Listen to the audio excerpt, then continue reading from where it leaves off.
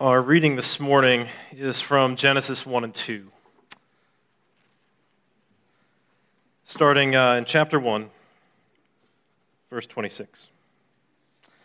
Then God said, "Let us make man in our image, after our likeness, and let them have dominion over the fish of the sea, and over the birds of the heavens, and over the livestock, and over all the earth, and over every creeping thing that creeps on the earth." So God created man in his own image. In the image of God, he created him, male and female, he created them. Now down to chapter 2, verse 18. Then the Lord God said, "It is not good that man should be alone. I will make him a helper fit for him."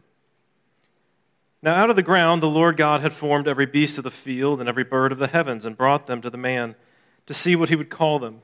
And whatever the man called every living creature, that was its name. The man gave names to all the livestock and to the birds of the heavens and to every beast of the field. But for Adam there was not found a helper fit for him. So the Lord God caused a deep sleep to fall upon the man. And while he slept, took one of his ribs and closed up its place with flesh. And the rib that the Lord God had taken from the man he made into a woman and brought her to the man. Then the man said, "This at last is bone of my bones and flesh of my flesh. She shall be called woman because she was taken out of man. Therefore a man shall leave his father and his mother and hold fast to his wife, and they shall become one flesh. And the man and his wife were both naked and were not ashamed." This is God's word. Thanks be to God. Well, God made us for relationships, and the most important, of course, being with Him. And He hasn't left us just to guess our way towards Him. He's given us His Word. And that's what we need to give us perspective. There's so many competing narratives for our lives. We need to hear God's Word and the story He tells that we're caught up into. So let's pray for wisdom. Father, I pray that the words of my mouth and the meditation of all of our hearts would be pleasing to you, the Lord, our rock and our Redeemer. We ask in Jesus' name. Amen. Well, relationships aren't easy, right? They can be tough. I was reminded this week as I was thinking about that of Jim Gaffigan's discussion about putting his kids to bed. You might know Jim Gaffigan. He's a comedian. He says, "Bedtime makes you realize how completely incapable you are of being in charge of another human being. My children act like they've never been to sleep before. Bed? What's that? No, I'm not doing that. They never want to go to bed." This is another thing that I will never have in common with my children. Sometimes going to bed feels like the highlight of my day. Ironically, to my children, bedtime is a punishment that violates their basic rights as human beings. Once the lights are out, you can expect at least an hour of the inmates clanging their tin cups on the cell bars. Well, look, most of our relationships, there's a lot of comedy in them too, right? I mean, much of it's inadvertent. Some of the stuff that you feel very frustrated about in life right now, you will end up laughing about in a few years.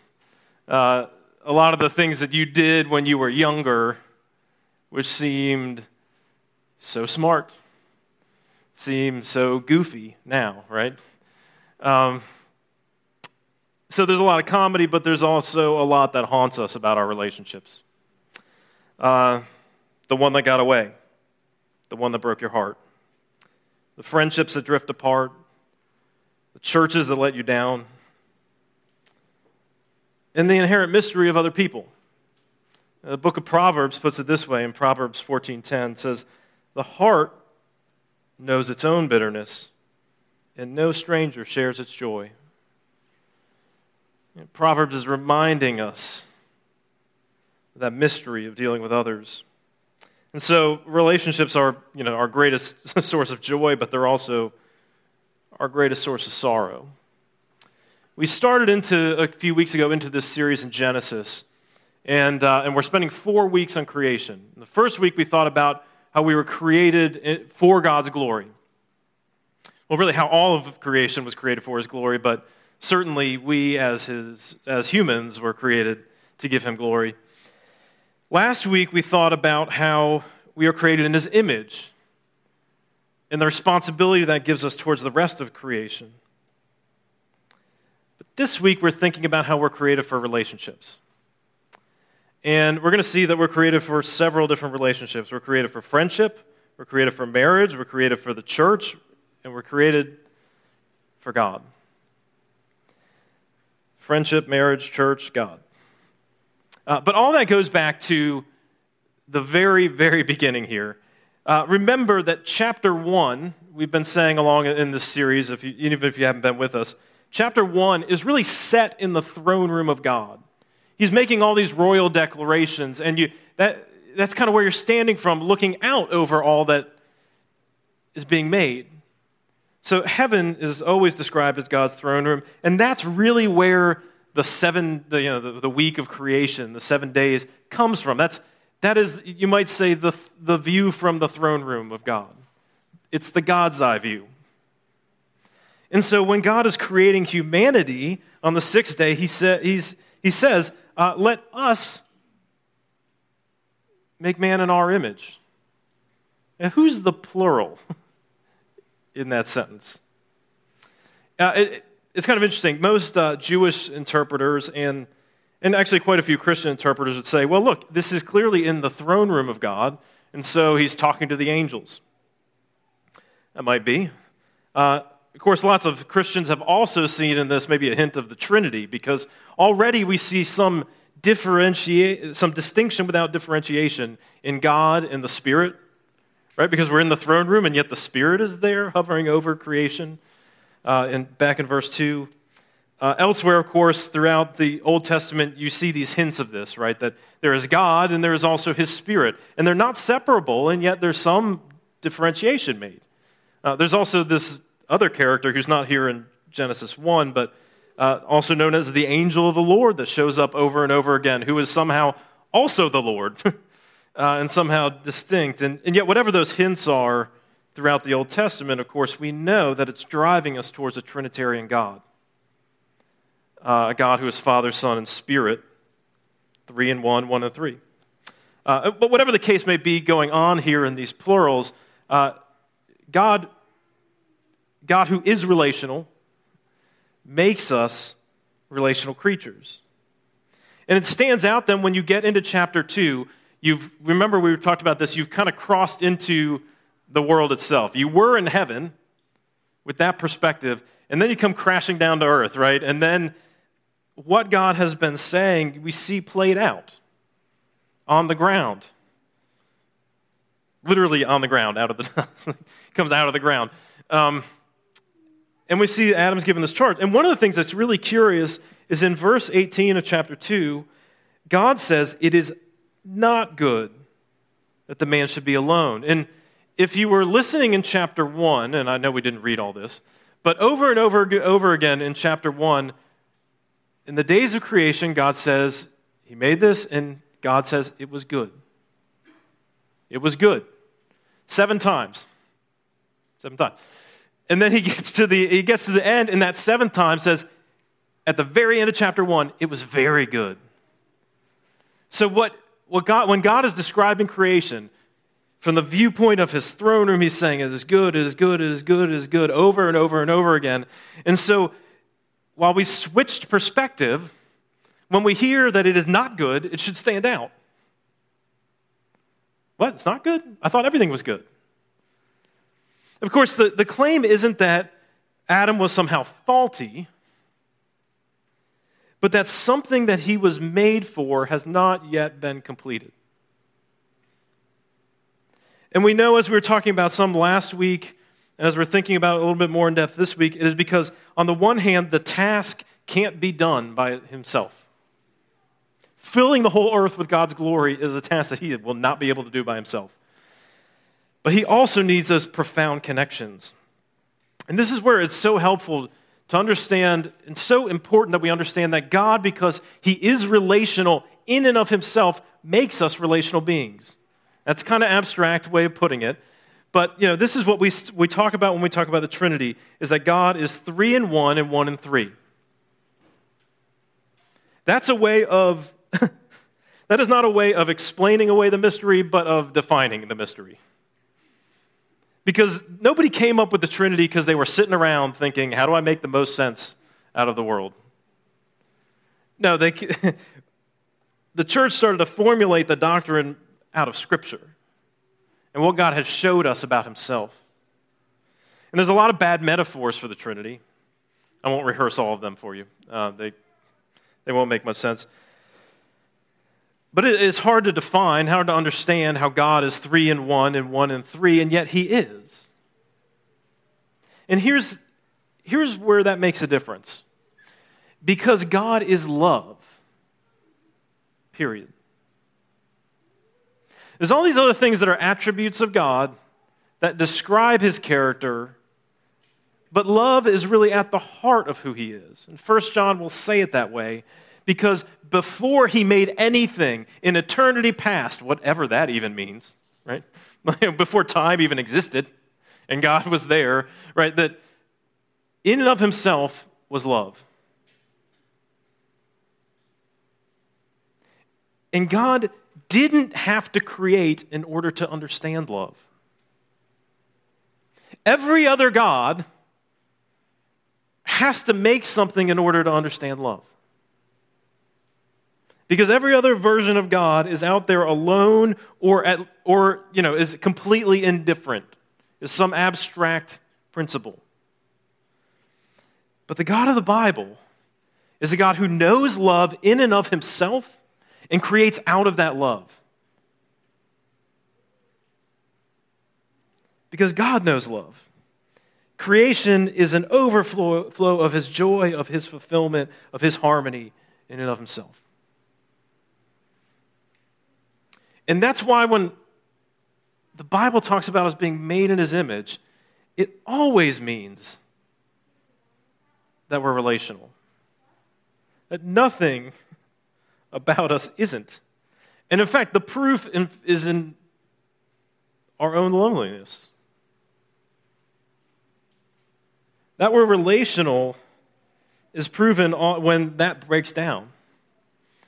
Last year, before COVID ever hit, one major health provider did a big study of Americans and found that, get this, 46% of Americans say that they always or sometimes feel alone. 46%. Get this one. In the same study, 54%, over half, say that they always or sometimes feel that no one knows them. So we would probably be on pretty good footing to guess that that's many of us here that feel that at least sometimes feel that no one knows us. Some of the studies that have started to come out in COVID are showing this is even worse. And the problem is that we think we can do without it. Many of us have been told that we build our identity based on what we achieve, on the image that we portray to others. And here's the problem. The more you invest in that image, the more you invest in what you achieve, the more you have to hold people at arm's length. Because if you're basing everything on what you've achieved, if you're basing everything on what you look like, then the minute you let anybody in, all that starts to crumble, doesn't it? You might even say those kind of American values are destructive to us. It gets even worse, of course, being in a technocratic age because we think that we're connecting with people way more than we actually are. Sherry Turkle, who's a professor at MIT, wrote a book called Alone Together, which is a fascinating and depressing book. She's thinking about the ethics of much of our digital culture, and this is what she says: technology is seductive when what it offers meets our human vulnerabilities. And as it turns out, we are very vulnerable indeed. She goes on to point out that we're often told that all this technology is going to meet those deep needs of being known and knowing others. And it's not that, social media is in and of itself an instrument of the devil. It doesn't do some good things at times. But that often the intimacy it promises is a false hope. And so bound up here in this relationship with Adam and Eve are at least three relationships. There's friendship, there's marriage, and there is the church. It's friendship because there's a task at hand. Notice this idea here that in chapter 2, verse 18, that God is going to make Adam a helper. Now, that word, as we're thinking about like the man and the woman, can sound very insulting. But I think that is partly because our English gets in the way. The word in Hebrew is the word etzer, which doesn't mean anything to anybody. But if you do a little word search in the Hebrew, you will find that the person that is applied to most often is, guess who? God. All right. It is applied to God. There's a bunch of different places you could look. I won't cite all of them for you, but one of them is Psalm 33, and this is what you read. Behold, the eye of the Lord is on those who fear him, on those who hope in his steadfast love, that he may deliver their souls from death and keep them alive in famine. Our soul waits for the Lord. He is our help and our shield. The word is used to describe somebody who is not just an extra set of hands, but somebody who has resources, abilities, gifts that you lack. It most often describes God. So when God is talking this way, he doesn't mean anything pejorative, negative, derivative about the creation of Eve. He is saying something else is needed. Some really significant things are needed here, right? That Adam will not have by himself. Of course, we go back into chapter 1, and we see even when God is describing the image, right? It is male and female. It is from the get-go this claim of equality in terms of value, and while there may be some relational distinctions that happen, right, that neither is more valuable than the other, even from the very beginning. And so there is friendship here because there's a task at hand. If you want some good reading on friendship, go to C.S. Lewis's book, The Four Loves. Because there's a chapter, it's a little bit of a weird book. That may be an understatement. But the chapter on friendship is some of the best stuff on friendship around. And he describes the difference between marriage and friendship is that in marriage, two people are looking at each other most of the time. In friendship, you're looking out at something else. And so, in fact, even others can join into that, right? You get excited about some common interest, some common concern. That's always what friendships are built around, isn't it? Is that you share this thing. And look, when you're a kid, it's like you have friends because they're just the people that you're always doing your stuff with. They live next door, or you're always in class with them. And you have common concerns in that, right? But as you get older, that becomes a little trickier, doesn't it? Finding friendships gets harder. Finding those common concerns, those common interests is harder. But we're enriched, of course, by them. And friendship, in that way, is open-ended. See, marriage is optional. The Bible's pretty clear about that, by the way. That marriage is optional, but friendship isn't. And we're called into this task of making the place a world that is, making the world a place that is full of worship. And that is a task that we do together. See, friendship is not optional, and it does gain from more friends. So Lewis uses this example in The Four Loves of his relationship with J.R.R. Tolkien and a guy named Charles Williams, who was another writer at the time that isn't as well known anymore. But this is what he says. He says, "In each of my friends, there is something that only some other friend can fully bring out. By myself, I am not large enough to call the whole man into activity. I want other lights than my own to show all his facets. Now that Charles," meaning Charles Williams, "is dead," he had died, "I shall never again see Ronald," that's Tolkien, "I shall never again see Ronald's reaction to a specific Charles-like joke. Far from having more of Ronald, having him to myself, now that Charles is away, I have less of Ronald. In this, friendship exhibits a glorious nearness by resemblance to heaven, for every soul, seeing him in her own way, communicates that unique vision to all the rest." You get that, the worship of heaven? He goes on to look at Isaiah and how the angels are always saying back to each other, "Holy, holy, holy." The friendship brings out those different facets. And it's, again, as we said, it is forged in common interest. And it is really the cure for loneliness. Don't get me wrong. Marriage, of course, can provide companionship. I'm not denying that. But largely it is friendship. And friendship can be part of marriage too. But friendship that is the cure for loneliness. Friendship is what is essential. Because in friendship we find common cause and understanding with one another. And it is those people that we can listen to when they confront us,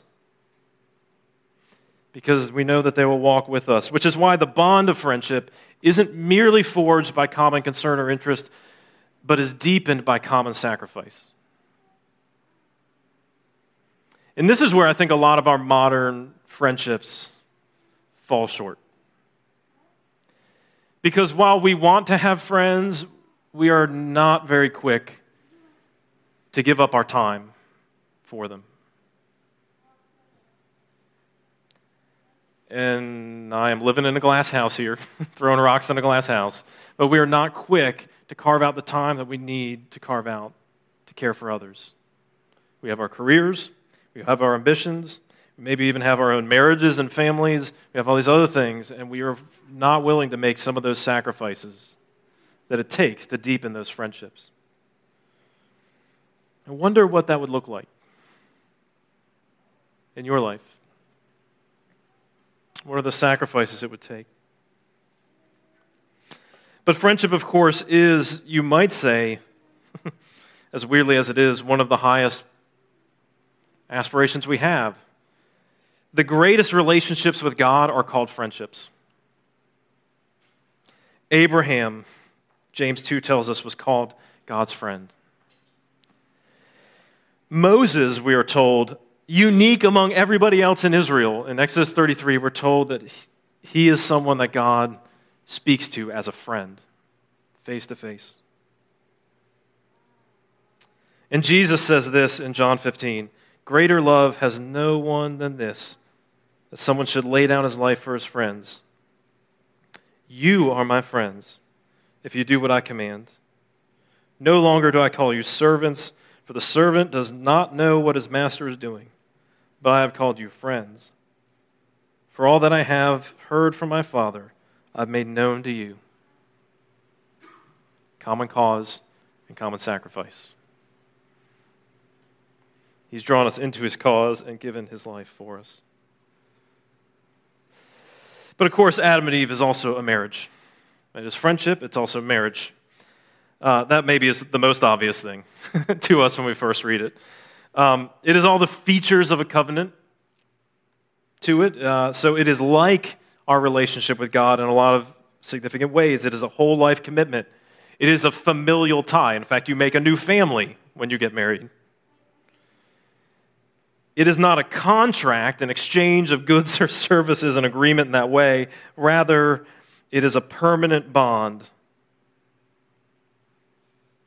How do we say it? For richer or for poorer? In sickness and in health.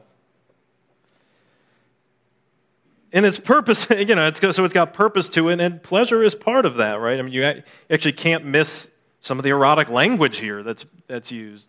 That's clearly implied. And so God brings together difference into unity. And there's a profound mystery here, right? God doesn't make some generic human, he makes male and female. And they're brought together, and Adam recognizes the priority of this relationship, right? That Eve is now bone of his bone, flesh of his flesh. He'll leave his, well, he doesn't have father and mother, but everybody else will leave their father and mother, right? And become one flesh. And so, look, there is some differentiation here, right? I mean, obviously there's a biological difference. And we do live in an age in which biological difference is largely discounted. And I'm not going to get into the whole discussion about that, but it is to say, and the Bible is clear about this, that your embodiment, what you were given in your body, however flawed it might be, and everybody's flawed, is still a gift from God. That's still significant. And there is a difference, we are told this, that there are some differentiation in the roles within marriage. But here's the deal. It is sacrificial both ways. That's the way it's described in Ephesians 5. And again, this isn't a marriage sermon, so we're not going to get into all the details of that.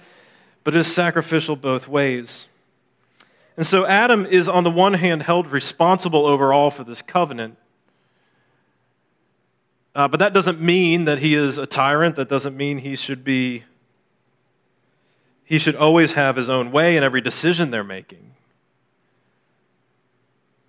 But rather that he ought to think of the good of the other before his own good.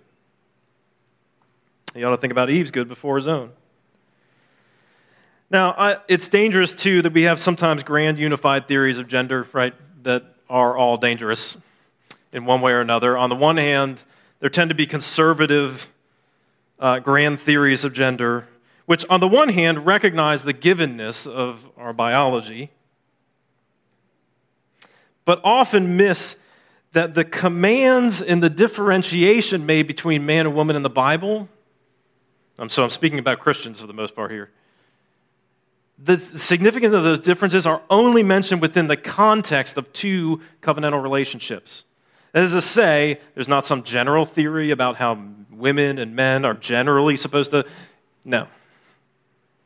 Within marriage and within the church, relationships that are supposed to be loving, nurturing, self-giving, there are some differentiations made. But it is not a big, wide, sweeping thing about what generally makes men men and women women. You don't get that. There is a distinction, but you don't get that. On the other hand, we tend to have liberal theories as well, grand unified theories of gender, in which they recognize on the one hand that there are abuses that go on when some differentiations are made, and that there are aspects of gender that are culturally located, that look different from culture to culture. And that is true, but on the other hand, it tends to make all of gender performative, dismissing, of course, biological realities, and more importantly, missing the promise of covenantal love, in which some differentiation is important. Now, that's all kind of abstract, and maybe that's not super important. Maybe it is. I don't know. We can talk about it more. But the point is this, right? That they're given a marriage. And they're given to one another in that. And they're called to leave other commitments behind and cling to that. And that's why, again, we mentioned, like, you can tell there's erotic imagery here. And this is why, sex is always in the Bible considered to be a thing that belongs in marriage. Because it is important. That actually is the recognition that it is powerful and significant, that it is a meaning-making thing, but it is saying this: you don't want to be vulnerable with somebody that hasn't actually committed to you. Because if you do, what you're doing is using one another. It is a vulnerability that will inevitably lead to disappointment. Instead, it's a gift meant to put into practice what should be at the heart of marriage is that you put the other before yourself. You're thinking of the other's interest before your own. That ought to be sacrificial. So look, if you're married already, what we're being reminded is to think of the other person as more significant than yourself. It's really kind of that simple, isn't it? I mean, I'm not saying it's simple in practice. It's that simple in principle. And if you're not married, it means that's what you should be looking for. If you're looking. And again, you don't have to. But if you are, that's the kind of character that you're looking for. Is that kind of person. I remember one of my former college students. I was talking with her a couple of years after she had graduated, and she was telling me she was dating this guy, and he had just proposed, and so I asked her. I said, "Well, what do you like about him?" I was just kind of curious, how would she say that? And her answer was a fantastic answer. She didn't tell me about what he looked like. She didn't tell me about how he was funny. She didn't tell me. She said, he's kind. And I thought, right? It was his character that struck her more than anything else. So there is, bound up within this relationship of Adam and Eve, there's friendship, there's marriage, but it's also the church. Because as we've been saying, the whole point of humanity, multiplying, it was to spread the borders of the Garden of Eden to fill the whole earth. So the whole earth would be a place where God dwelled with us. They are supposed to be a community of worship. Obviously, it's just two of them for the time being, right? But the goal, of course, is to be the household of God. Funny how that language is used throughout the New Testament over and over and over again to describe the church, is the household of God. We are made to be those who worship. We talked about that some last week. And so Adam and Eve are called to encourage one another in that worship of God. They are, as it were, a little church here. Now, I don't recommend trying to make your family a church. Things get weird real quick. But the church is a place where we see families and friendships brought together and become something else, something new. A space opens up for hospitality that is not available to us any other way, where we can really care for the needs of others, bear their burdens, without it crushing our, any one person's finances, any one person's resources in terms of empathy and care, is that we're called to care for others together. It's also, in a world in which we have actually multiplied and filled the earth, supposed to be a cross-cultural community. A place where those who are not like one another come together, because there is a common concern here. The most important common concern, I would say, right? That for the kingdom of God. And so we recognize and we come together, and we should be giving to one another, generous to one another with what we have. And this is the thing. Generosity is not merely about your finances. It's not merely about your skills. It is a generosity of heart as well. To weep with those who weep and to rejoice with those who rejoice. That's what Paul tells the church to do in Romans 12.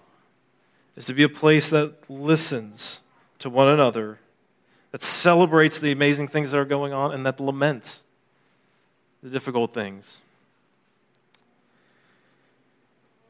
That is a tall order, because churches divide in all sorts of ways, right? We tend to divide on economic fronts. It's kind of awkward if you feel like you're the wealthiest person in the church. It's also kind of awkward if you feel like you're the poorest person in the church, right? That is a difficult place to be. So we tend to kind of cluster that way. We tend to kind of cluster in ethnic groups, because these people understand what I'm doing. And like white people, we are an ethnic group. We tend to sort of cluster that way. Now, look, I'm not saying any one church can be the new heavens and the new earth with every tribe, tongue, and nation all together at once here. But that is what we are called to aspire to.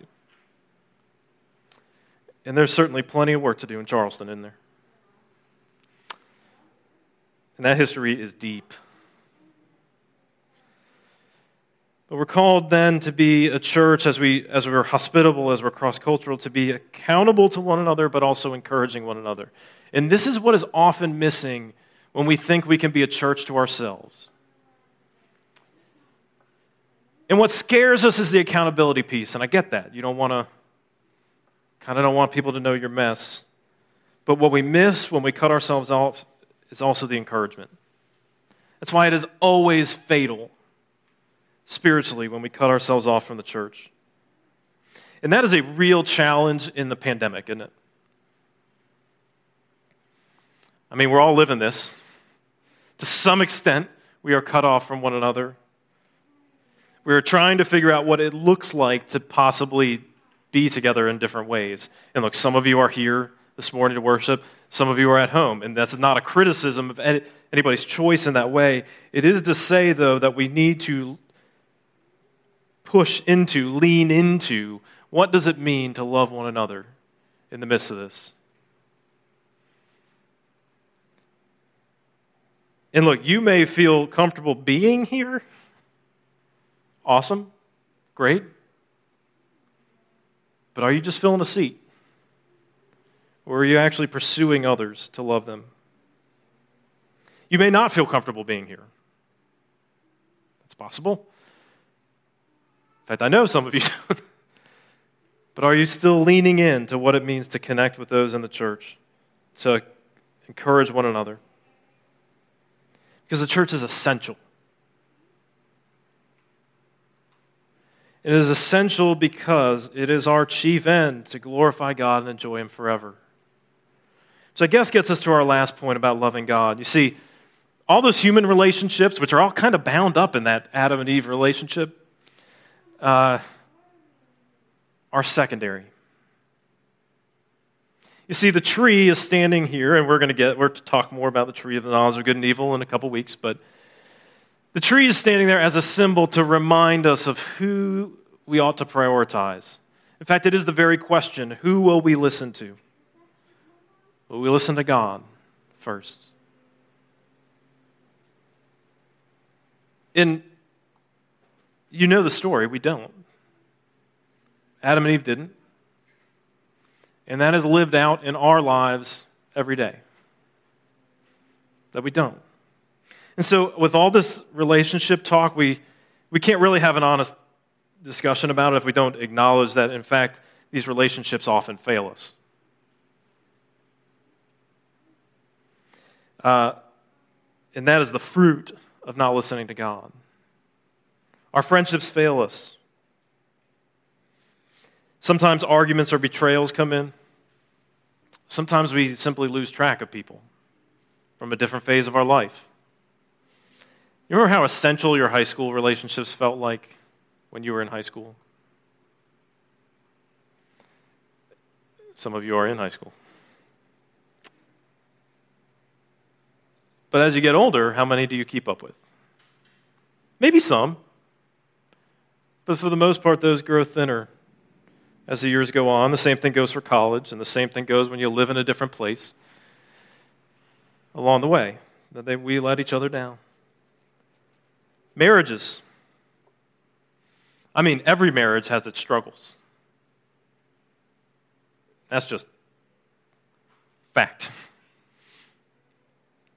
Some go through severe hardships, and some do fall apart. Churches fail us. Sometimes the church forgets what it's there for in the first place. It devolves into arguing about things that are, at best, secondary. At worst, not even worth discussing very much. The passion dies out for the gospel. And sometimes evil even tears it apart from the inside. And of course, we fail God. Sometimes we walk away angrily, spectacularly, and sometimes we just slowly forget. We may not openly reject God, but we practically disregard Him in our lives.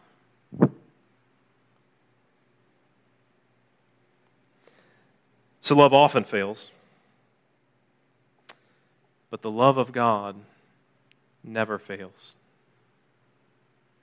The love of God never fails.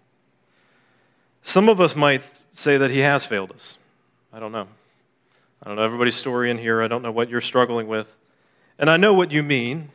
I have felt that way myself at times.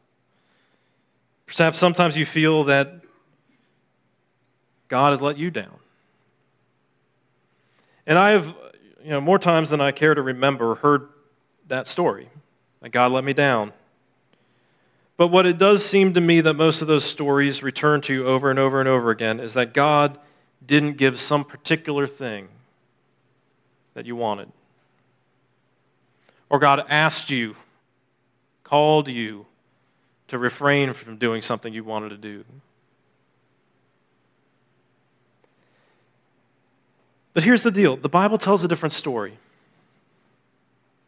Here's how the Apostle Paul tells that story. In Ephesians 1.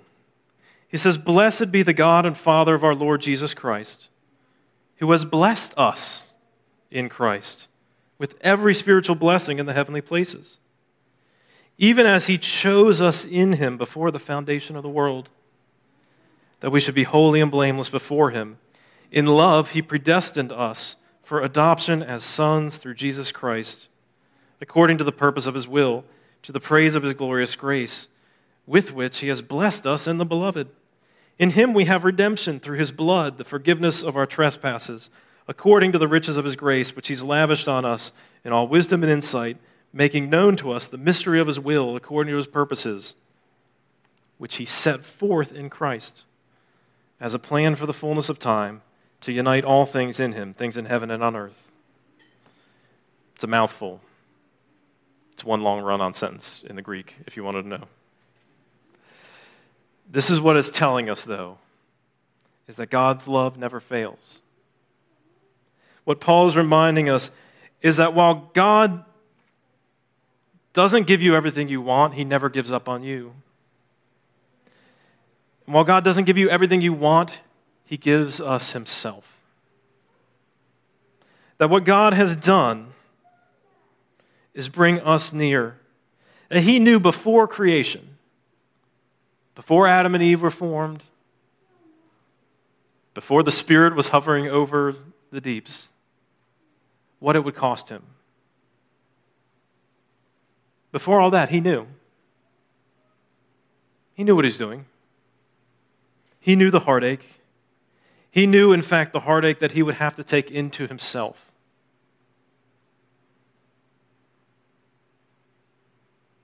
That the Son would cut Himself off from the love of the Father.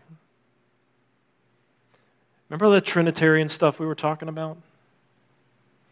God being whole and complete in His love and His joy, that what God chose to do was introduce heartache into His own heart, His own life for you.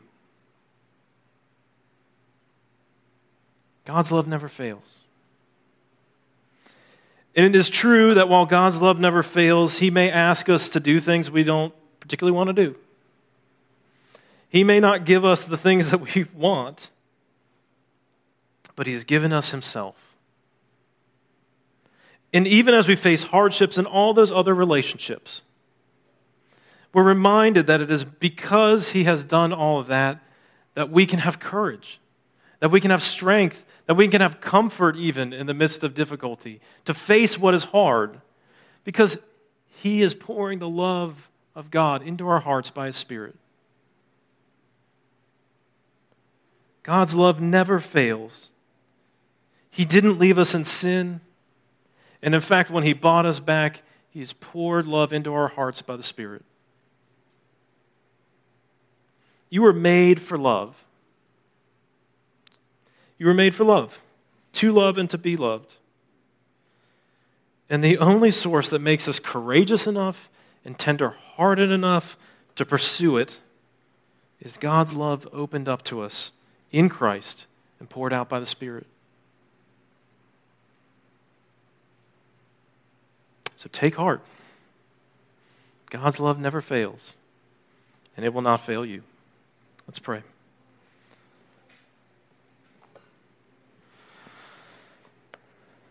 Father, we know that we fail others often. We fail you often. And yet, our confidence is not in our own ability to love others well, but it is your love that never lets us down, that reminds us before the creation of the world, before all this began, you knew exactly what it would cost you. Because of Jesus, we come to you with confidence. We can deal with others in confidence. Not that we have all the answers, not that we know how to fix everything, but that we can love others sacrificially, that we can love them without fear. Because even now, the love of your Spirit is being poured into our hearts.